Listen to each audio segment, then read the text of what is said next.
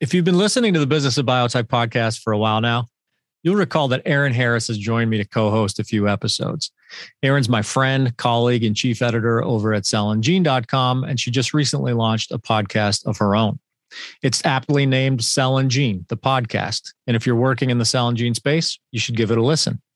It's a collection of interviews with the industry and academic leaders moving the space forward.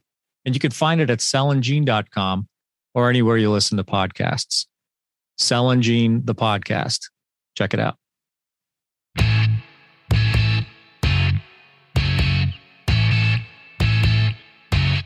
I haven't run the analytics, but anecdotally, it sure feels like my colleagues in the office and I are receiving a ton of news releases and editorial opportunities about new advanced therapy, manufacturing build-outs, expansions, retrofits every single day. Many, if not most of these, are spearheaded by CMOs and CDMOs, new and old. There are billions of dollars being spent on capital and infrastructure to meet the swelling demand for manufacturing capacity. And yet, we talk to cell and gene therapy developers all the time who lament 18-month queues, or even worse, a lack of confidence in CDMO expertise to handle highly complex therapeutic development and manufacturing. I'm Matt Pillar, and on today's episode of the Business of Biotech, we're going to have a candid conversation on the capacity crunch from all perspectives. Leading off my guest lineup today is a voice not commonly heard on this podcast. I typically reserve the guest chair here for the leaders of biopharma companies, meaning those companies that are actively developing their own pipelines of biologic therapies. But we can't have a fully formed conversation on the CDMO capacity crunch and CDMO dynamics without the CDMO perspective. So to provide that perspective, Audrey Greenberg is joining us. Thank you so much. Hi, Matt. Oh, hi, Audrey. That wasn't your cue yet, so just sit tight. We've already ascertained that Audrey's had some coffee this morning. Audrey is co-founder of Discovery Labs and the Center for Breakthrough Medicines, which comprise some 2.4 million square feet of life sciences lab and manufacturing real estate, which sort of underscores my point about the capacity burgeon. Audrey, again, thrilled to have you. Thanks for joining us. Thanks so much, Matt. True to the show's form, I have Sumit Verma on the show today as well. Sumit is Senior Vice President of Commercial Manufacturing at Iovance Biotherapeutics, where he's been helping the company develop systems and strategies for the manufacture of its tumor-infiltrating lymphocyte oncology therapies for going on 3 years now. He's held operations and manufacturing leadership roles at Curium Pharma, Mallinckrodt, Covidien, and Merck. Sumit, thanks for joining us. Thank you, Matt. Finally, a longtime friend and contributor, Bioprocess Online, Anshul Mangal, is here to help frame things up. Anshul is president of Project Pharma and Precision Advance, which provide a comprehensive suite of services to cell and gene therapy developers. And as such, Anshul sees the capacity and expertise, demand from the trenches. He's well suited to help us frame things up and give us a level set on the topic. Anshul, it's great to see you again. Thanks, Matt. Great to be here. Cool. So let's start with you, Anshul. For every emerging cell and gene company executive that I talk to who tells me that there's no way that they would outsource their early stage development efforts because it's just, it's too precise, it's too complex, it's too this, it's too that. For every one of those, there are two that tell me that there is no way that they could possibly do it themselves. So why are CDMOs in such demand in cell and gene therapies? Kind of give us that, like I said, that level set. Yeah, well, I mean, as you know, Matt, we're undergoing a therapeutic revolution right now. Cell and gene therapy has been emerging for quite some time now, and I think even though it's already emerged, I think we're just at the tip of the iceberg, and it's going to continue booming over the course of the next number of years. Just some statistics for you to show you why we're going through a therapeutic revolution currently. A recent report was published by the Alliance for Regenerative Medicines, and it stated that $20 billion was invested in cell and gene in 2020. That was up $10 billion from 2019. In 2020, we broke all financing records despite the challenges the industry faced from the COVID-19 pandemic. Contrast that to 2021. In the first half of 2021, $14.1 billion has been raised. 71% of what was raised in 2020, which was the strongest year on record so far, has already been raised. So we're going to shatter the numbers that were present in 2020, by a wide margin in 2021 in terms of financing. Yeah. Let's talk about the FDA and the number of approvals in the field. The FDA approved its first cell and gene therapy in 2017. We've had over about 20 approvals to date in just a short period of time since 2017. And the FDA has stated it expects to approve 10 to 20 new therapies a year starting in 2025. Again, those number of approvals and those numbers are shattering. Clinical trials, there's over 1,300 clinical trials worldwide. At least half of these trials are in the US. That's the increase of over 100 trials since 2020. There are over 1,200 therapeutic developers worldwide. Again, about half of them are in the US. Again, and that's nearly 200 more than this time last year. The US has roughly about 600 therapeutic developers. The Europe has a little over 200. And most of these therapeutic developers are in early phase 1, phase 2. Mm-hmm. So as you can see, these numbers and where the development is happening right now makes CDMOs even more important, right? If a new company is being born that's cell and gene therapy, it's going to be very costly, and it's going to take a lot of time for that company to stand up its own internal manufacturing. Yeah. And certainly CDMOs are going to play a big part in helping them with their early phase development and until they have internal capacity. And for some therapeutic developers, it may never make sense to have internal capacity depending on their pipeline, their epidemiology, right? So, and let me add some statistics in terms of outsourcing. We're seeing a higher percentage of outsourcing in cell and gene therapy than any other field. Over 80% of viral vectors are being outsourced and over 50% in cell therapy. So, we're seeing an enormous capacity crunch based on all of this data. And as more and more cell and gene therapies come to market, as more cell and gene therapy companies are born, CDMOs are continuing to become more and more critical. Yeah. And I want to learn a bit about the CDMO perspective from Audrey. I'm going to have a multi-part question for you. But okay. I use a lot of words when I ask questions. Before I ask you this convoluted question, tell us a bit, without being careful not to oversell its services, because like I said, you're sort of an anomaly on this show, Audrey. We don't typically have CDMOs on the show. We typically reserve the show for folks like Sumit. So I'm going to ask you to kind of avoid, the overt sales pitch, but I want to know what the Center for Breakthrough Medicines and what you do, what the role that CDMOs like CBM can play for therapy developers, and a little bit of backstory on this sort of the evolution of Discovery Labs. Because from what I understand, you guys started out as more of a sort of a incubatory space, if you will, and have sort of grown or developed into a CDMO.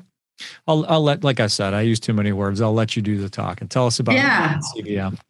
Thanks for the question. So just a little background on the Center for Breakthrough Medicine. We're really an innovative CDMO in that we have a full comprehensive suite of services and a technology offering to go with it.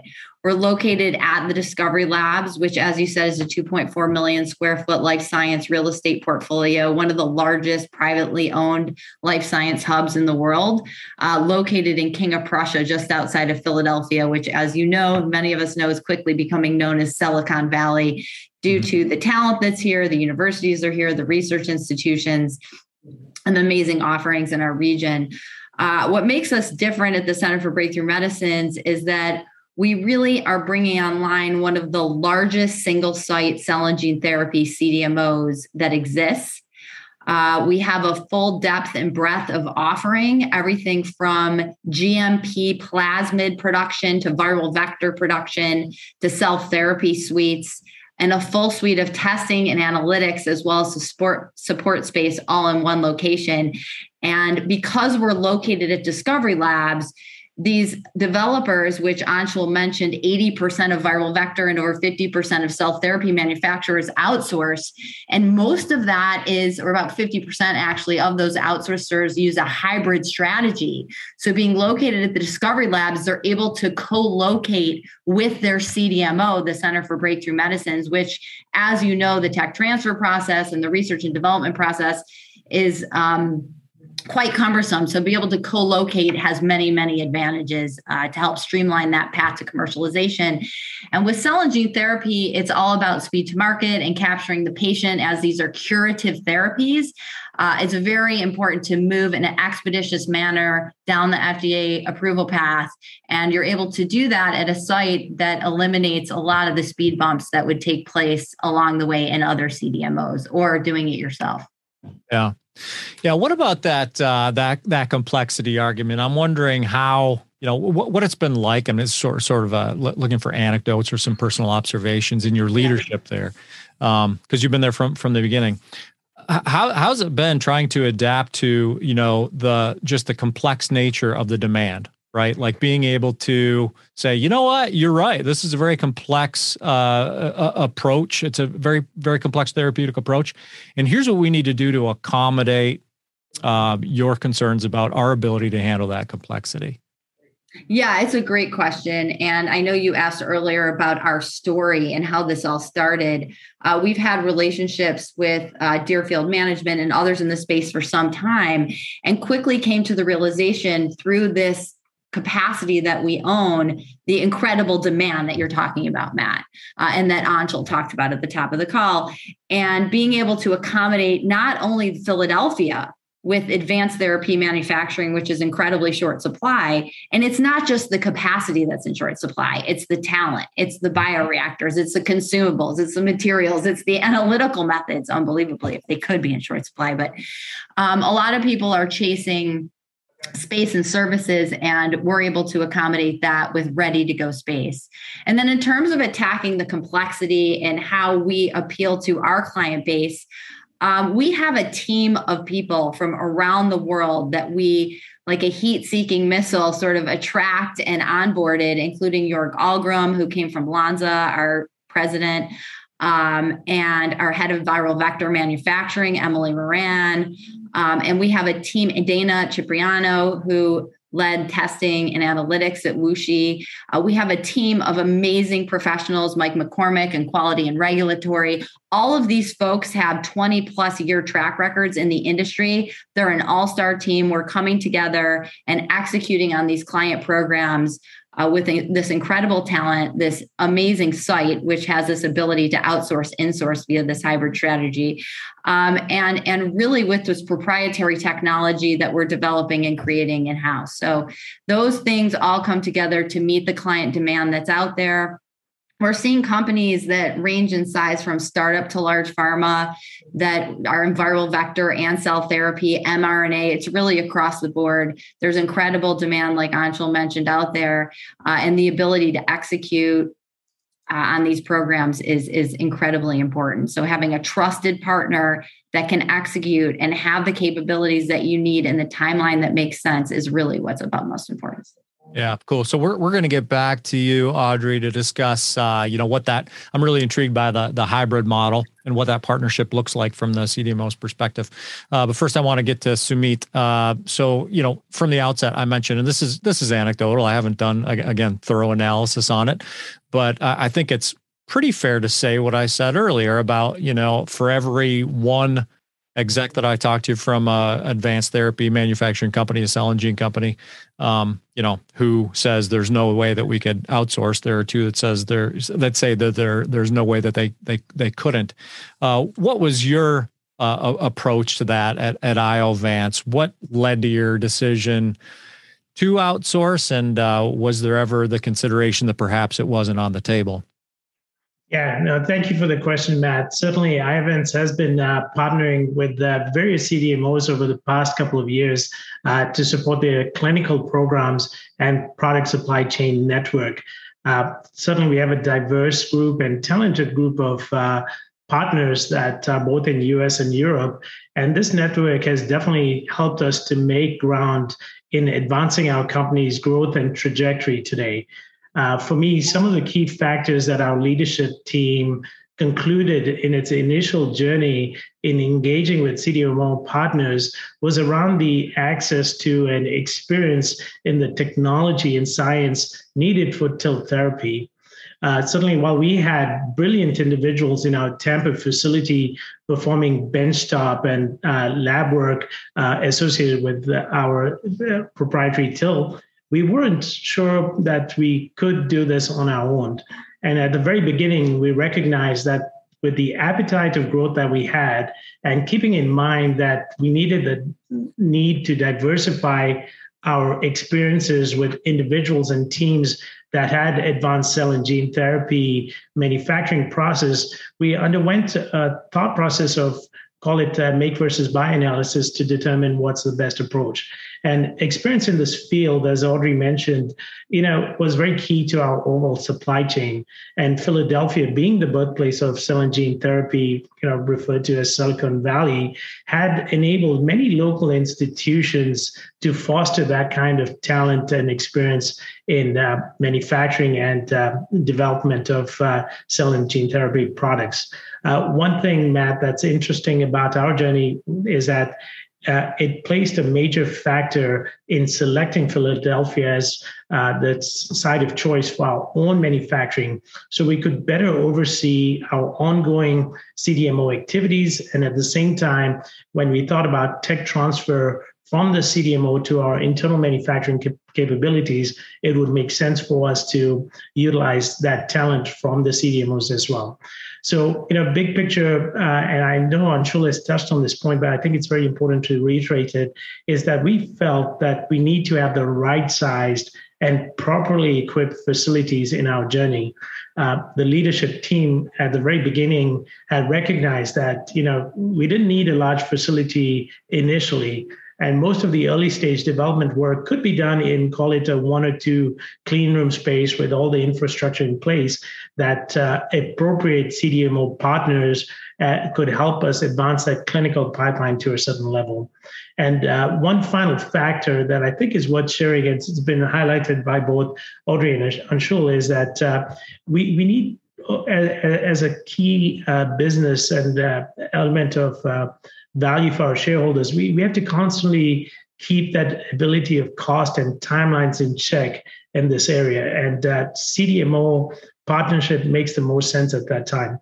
As I thought about Anshul's answer, the 12 to 18 months, to give some level of flavor, having gone through this journey, when you think about a greenfield facility, from the time you go from groundbreaking to, call it, commissioning and validation, it's a 12 to 18 month journey, so to speak. And that time could be extremely valuable for a cell and gene therapy company to advance their efforts utilizing a strategic CDMO partner. And I think that plays a key role in those decision levels as well. Yeah. Sumit, when it comes to the ability to keep costs and timelines in check, there's an obvious, very stark contrast when you go to the board, your stakeholders, and you say, "Oh, here's an option, greenfield opportunity, right? 18 months, millions and millions of dollars." And there's a stark, or we lease out some space or pay some rent, however that business arrangement might look.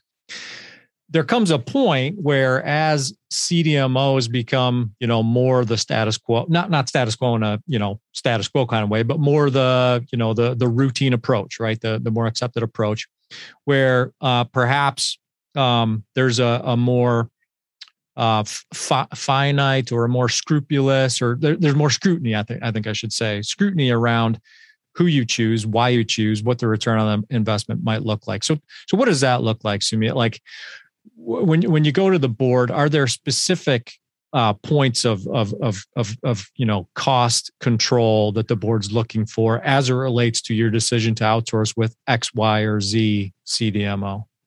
Yeah, fortunately, Matt, I've gone through that journey myself with the board itself. So, at a very high level, most people use the term make versus buy. I love to use the term make versus partner, where you have to go through this whole analysis from a very strategic point of view on what is the benefit here. Certainly there's no doubt there's a time and a place for internal manufacturing.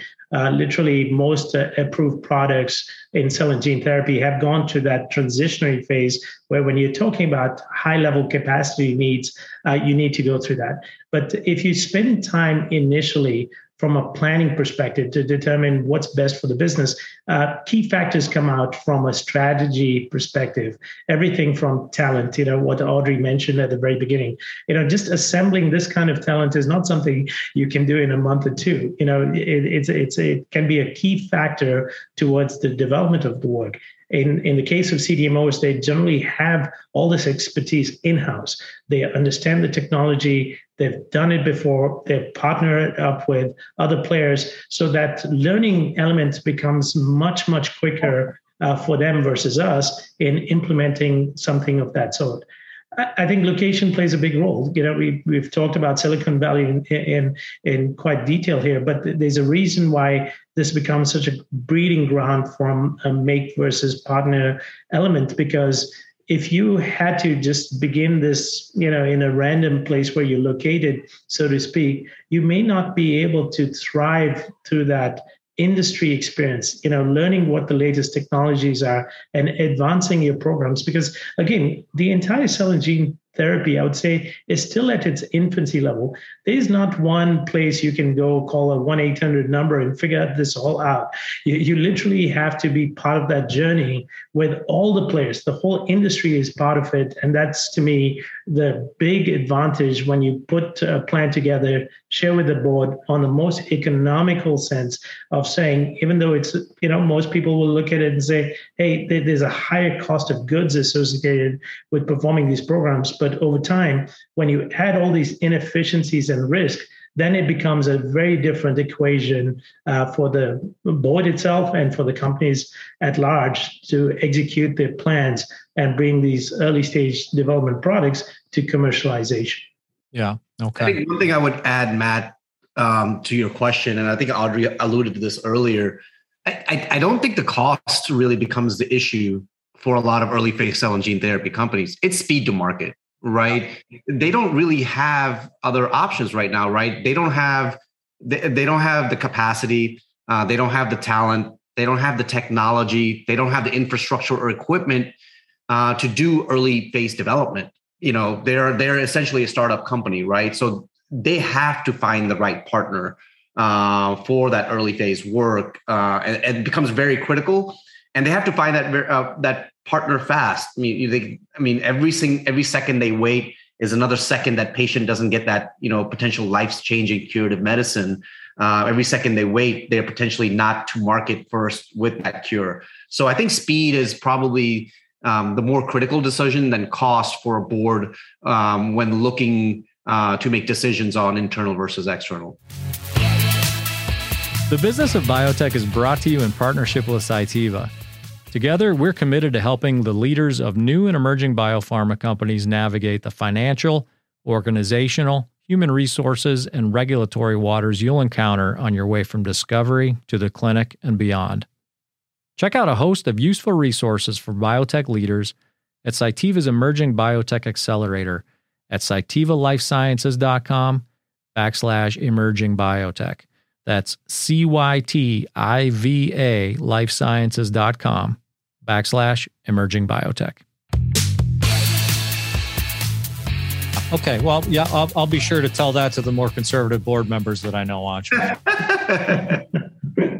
It's a good point, though, and it's a good segue, Anshul, because I wanted to come back to you and talk a little bit about, your experience with some of the services that you guys offer. Which, you guys offer a soup to nuts kind of breadth and depth of services, but among them are support in the in-source versus outsource decision, and then CDMO selection decision-making support. So tell us about that. When you're working, I'd kind of pose it from two different perspectives. When you're working with clients on CDMO selection, what are their concerns, and what's your advice to them around what their concerns should be? What considerations are key or most important? Yeah, Usually we're acting as if we're the owner's rep for the client when we're outsourcing for the right CDMO.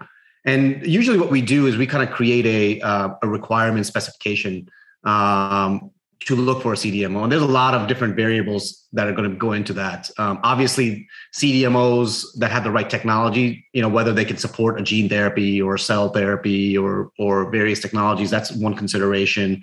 What geographic location are they in? Are they in US? Are they in Europe, or even within US, what geographic location there may be in? Some therapeutic developers may have a preference as to geographic location. And really right now with the capacity crunch that we're facing, it's really time is kind of the biggest thing that comes into play. Is when can we get in? When is there an open slot for us to do our development there, right? And then after the kind of the initial specification phase goes through, and you've narrowed it down to a few partners, then you're going to be kind of really looking at those CDMOs and asking them key questions and looking for some of the key considerations to know whether or not they're prepared for your project, right? What quality systems does the CDMO have in place? A CDMO should have a quality manual that outlines a quality strategy to be able to handle any investigations or deviations. How is troubleshooting handled? Can analytical testing be done on site? CDMOs may outsource some of or all of the analytical testing, so it's important to understand what's in-house, what's not. Let me interrupt you real quick. I'm watching Audrey as you're asking these questions, and she's like chomping at the bit right now to answer them. We're not going to let her do that. I'm sorry. I just had to throw it. We're not going to let her do that just yet. I will stay on mute. Other questions are: does CDMO allow a person implant? Person implant is basically the ability to monitor a process while in production. And that varies from a CDMO to CDMO. So that's something that you should definitely ask for, is whether or not the therapeutic developer can have a representative on site. What's the CDMO's project management communication style? Even if the CDMO checks all the other boxes, if we can't get along with the CDMO and they have a very different project management communication style than we do, that's going to be a big hurdle in the future. Right now, during COVID, remote monitoring capabilities. What, if any, remote monitoring capabilities does CDMO have? And then I would say the biggest question of all for me and for therapeutic developers are they aligned with our patient-focused mission, right? Are they doing this for the right reasons? Is the team that they've allocated for this venture, are they, all in it for the patient? Because as long as, in the end, if we're all aligned for that patient-focused mission driven, and we're all aligned that we need to get this patient to the drug the fastest, the most safest way possible, then I really think that we can come to agreement in terms of all of the other things. Mm-hmm. So I know Audrey's been chomping at the bit, so I'll let her. Well, I'm moderating this. Oh, you're moderating. Okay. No, you don't call those shots. That's my job. Sorry, Matt. Sorry, and Audrey. You just need to sit tight for one more minute because I've got a question for Sumit.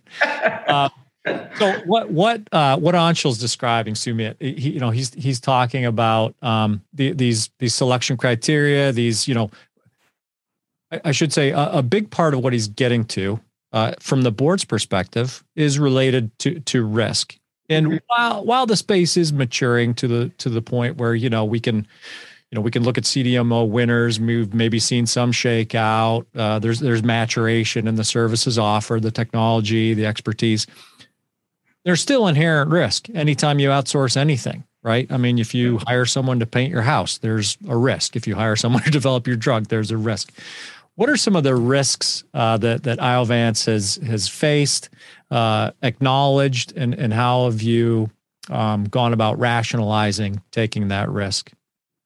Sure, Matt. I mean, you made the point, and it's very valid.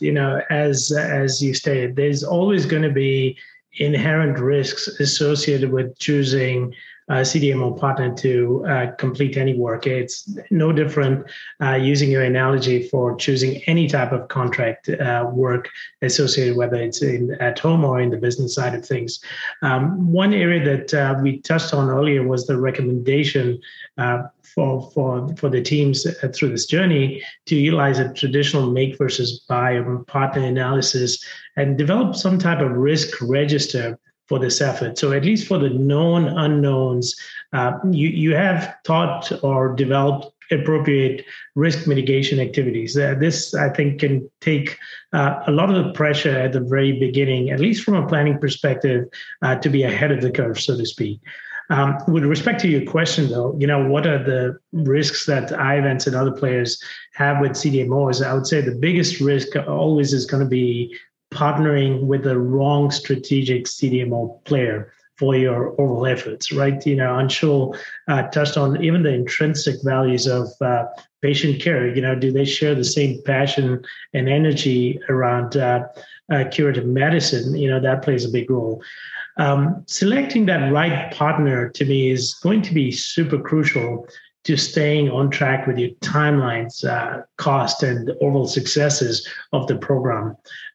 Choosing the wrong CDMO can have truly detrimental effects in all these areas, especially when you think about the small biotech and cell and gene therapy companies that already come in with limited time, limited resources, especially, and budgets. And we've somewhat seen that in our industry, that if you choose the wrong people, you're going to run into some sort of issues. Fortunately for us, we have a very active both internal and external teams from MSAT to quality that have thought earlier on from an execution perspective what needs to be done.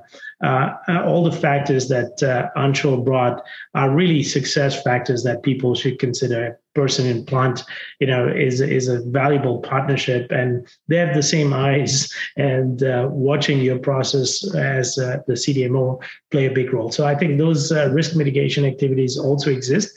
It's not just an element of pointing fingers at the CDMO at that point.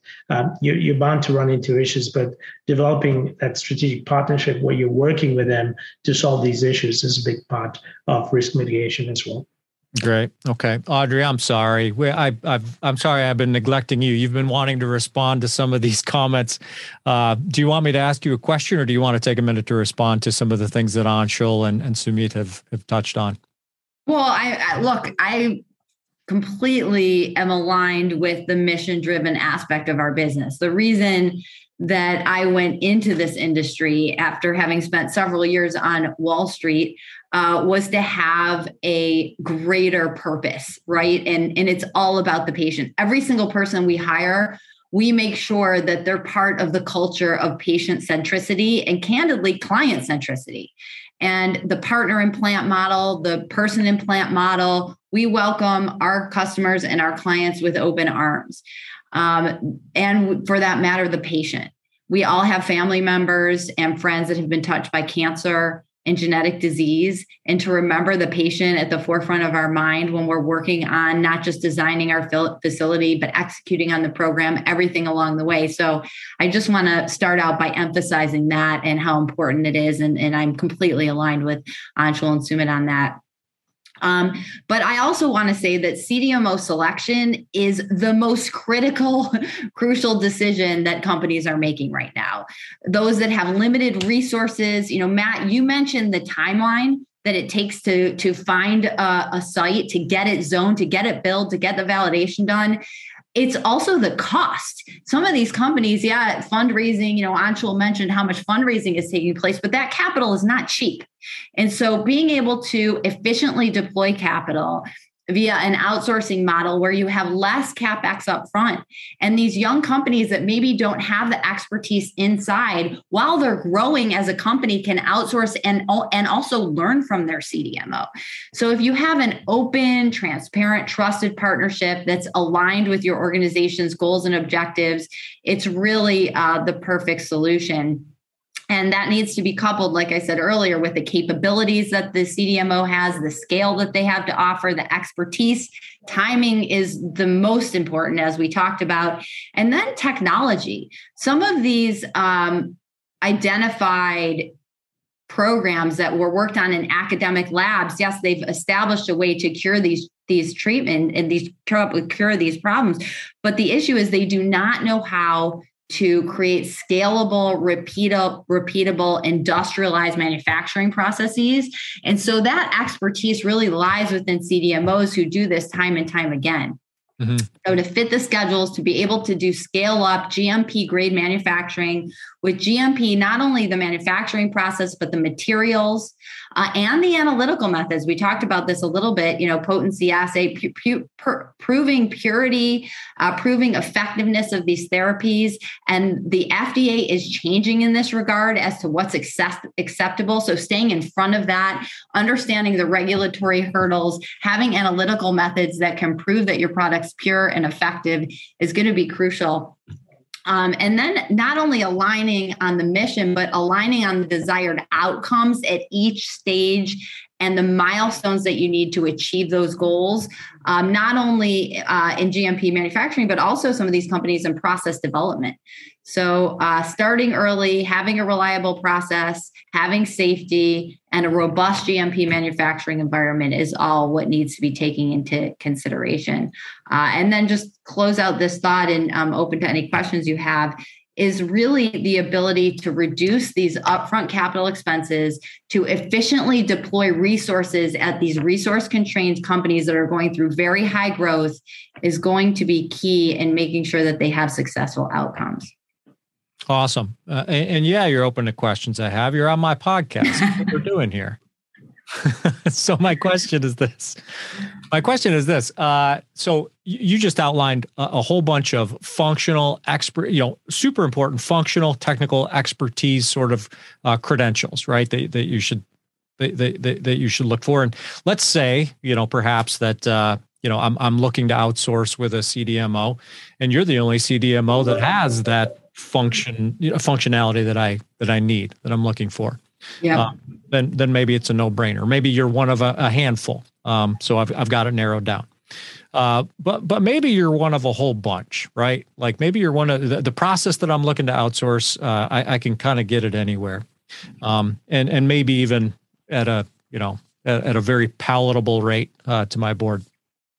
What are some of and this is a tricky question for me to ask because it gives you an opportunity to use a whole bunch of fluffy words, and I don't want you to do that. But what are some of the partnership aspects that I should be looking for? Some of the softer sort of, cultural aspects that I should be looking for in my decision to choose, one CDMO or another. Because I imagine some of that nuance, some of that, those kind of softer considerations play a role in whether we're going to work together well or not. Yeah. And we did talk about this a little bit. It is having that mission-driven culture, being very open to partnership, inviting the client and the customer into the plant whenever they wish, having the ability to monitor remotely. Anshul mentioned earlier, in the case of times when maybe can't travel as much or just for ease of use. And so I think all of that is on the soft side, but we cannot under talk about sort of the hard skills, right? And so having that extensive GMP space and capabilities, the ceiling height to accommodate 2,000 liter to the extent that we're able to successfully have scale up manufacturing, having the full suite of testing and analytics. For cell therapies, and it's true for viral vector too, but for cell therapies in particular, the supply chain is so complex, not just because you have incoming patient sample, but also because you're talking to 30 to 50 different suppliers just in the manufacturing process. To the extent that you can create a one-stop shop where you're getting your plasmid, your viral vector, your cell therapy suite, your full testing and analytics, and all the support space in one place with one provider cannot be undersold. It's just so important. And it really reduces risk because if you think about the sample moving to all these different places to get tested, and then it's nice to have everything all in one space. And I think that's what's great about the Center for Breakthrough Medicines. And really bringing to bear not just the capability of the space, but the full suite of services and having the culture and the mindset to welcome that patient and welcome that customer with open arms is really what is the perfect combination that sets us apart at the Center for Breakthrough Medicines. Awesome. Sumit, I want to throw that sort of a different form of that question over to you. From your perspective, what does the ideal partnership look like? What are the elements of a good, solid foundation of that partnership with your CDMOs? Yeah, thank you, Matt. Certainly from optimum outcome, I think both teams must understand this is a partnership and not a delivery service, right? I mean, that's a key differentiator here. Your organization will certainly be required to provide continuous ongoing support through the entire life cycle. And hence, we do need to plan for it.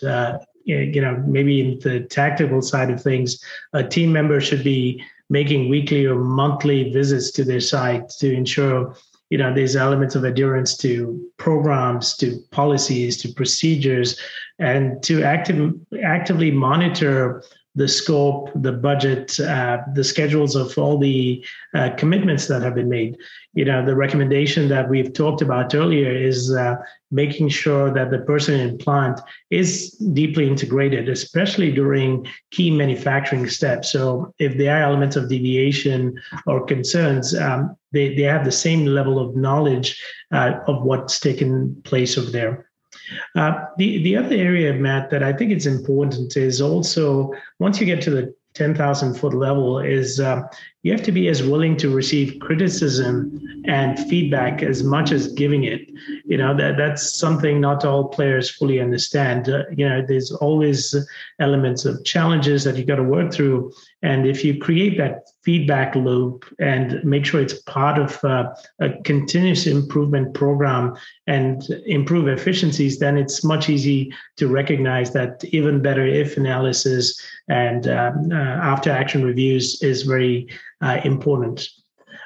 One thing which is challenging for the smaller cell and gene therapy players is the element of accountability. In my opinion, we should always be pushing the accountability and decision-making as far down in the organizations as you feel comfortable.